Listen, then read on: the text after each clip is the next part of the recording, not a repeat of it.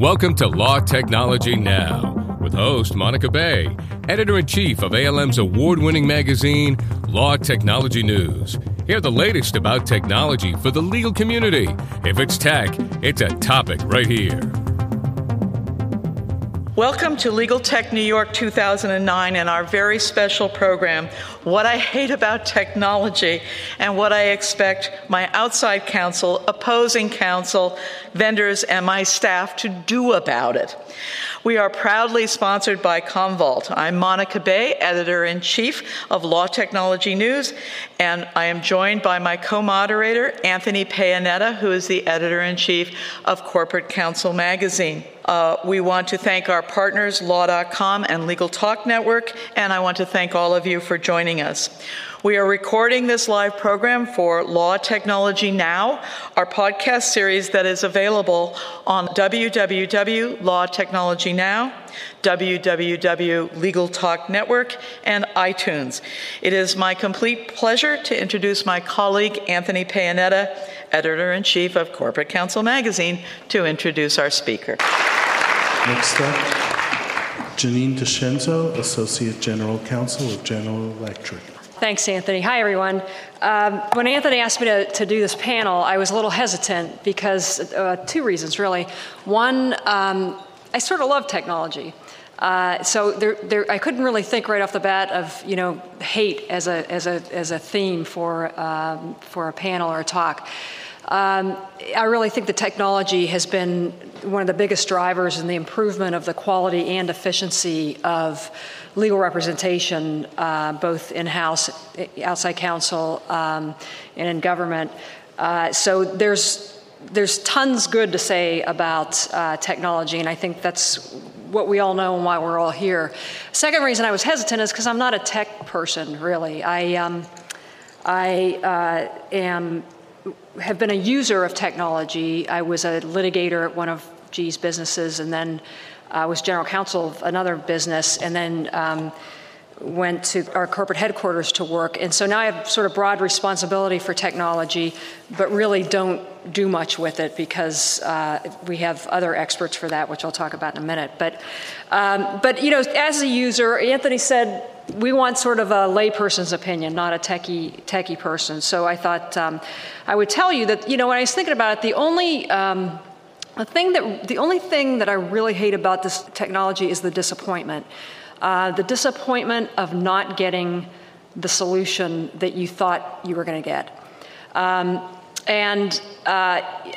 don't think that's, I think from everyone who's spoken and from people that I've talked to, it's a common theme. I think, Brackett Denniston and I, Brackett's our general counsel, and I did some extensive benchmarking with other companies.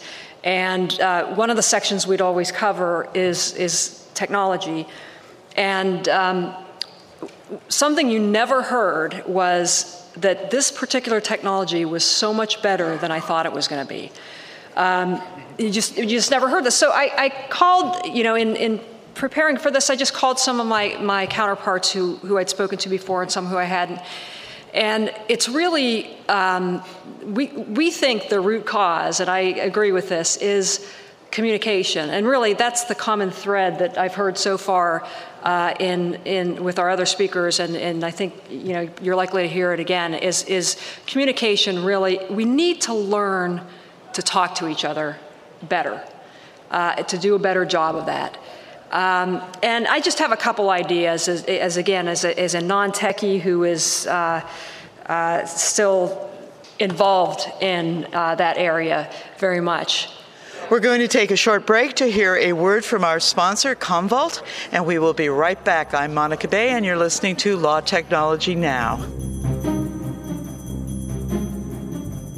Commvault Simpana provides an unprecedented level of business intelligence from all types of ESI.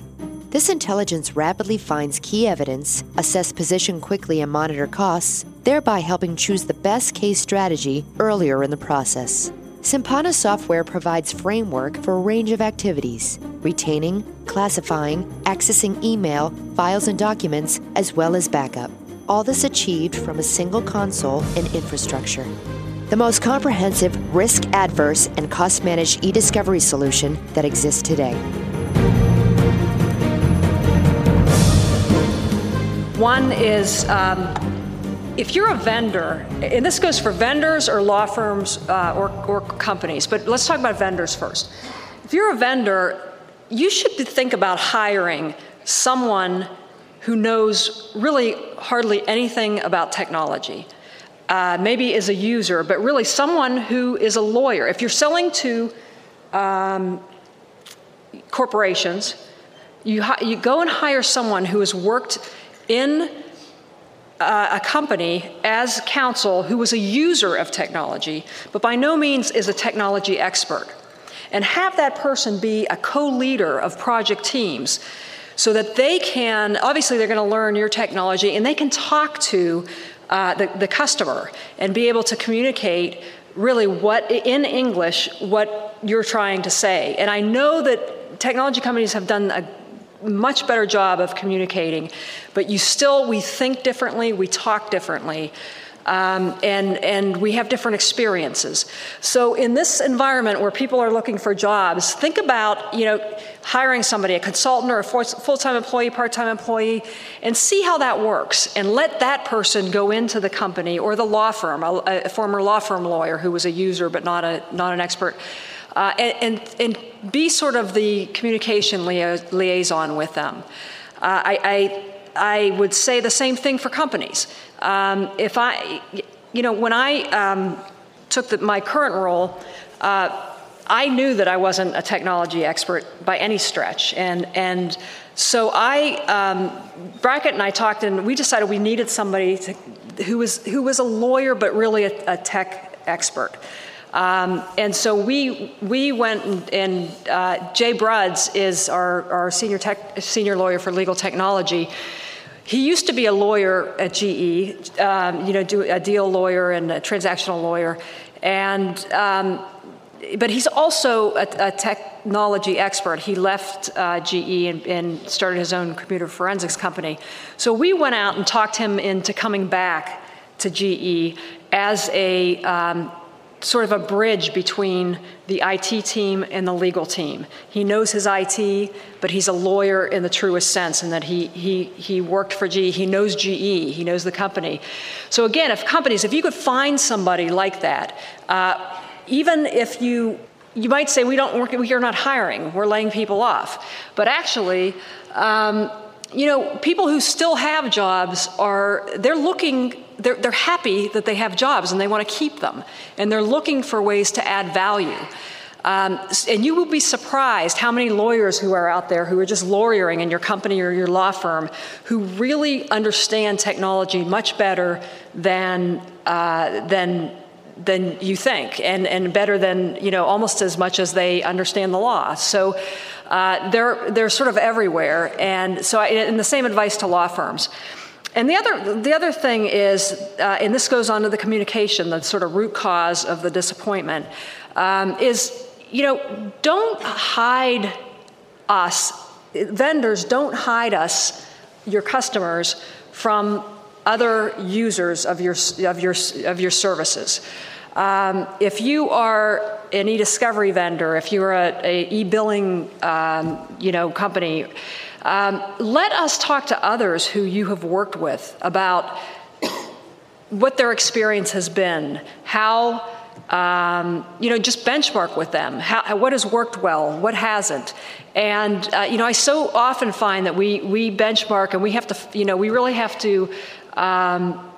have to push to get information from other companies. So there's a lot of hesitancy on the part of vendors.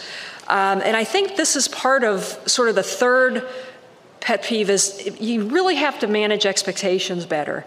The timelines have to be more realistic.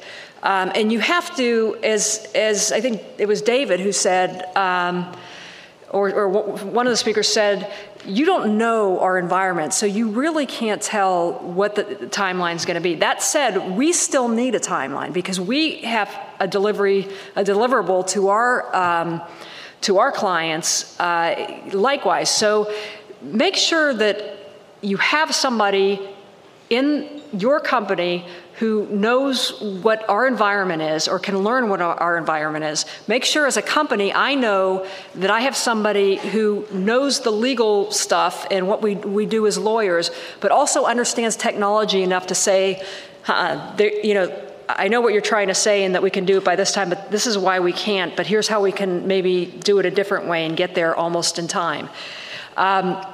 So just in closing, I think that we are experts. We are experts as lawyers, and the technology people that are here are geniuses. They're experts, but we're so busy being experts that we don't know where the other lives, and we don't know how to talk to each other.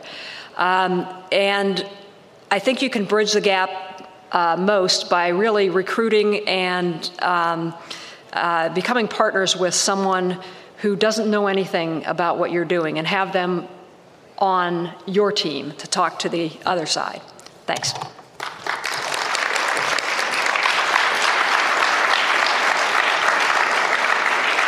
You have been listening to a special edition of Law Technology Now, recorded live at Legal Tech New York 2009 on February 3rd. We would like again to thank our sponsor, Commvault, and also thank our producers, Legal Talk Network and Law.com. To hear other podcasts in this special series, please visit www.legaltalknetwork.com, www.lawtechnologynow.com, or iTunes. I'm Monica Bay, and this is Law Technology Now.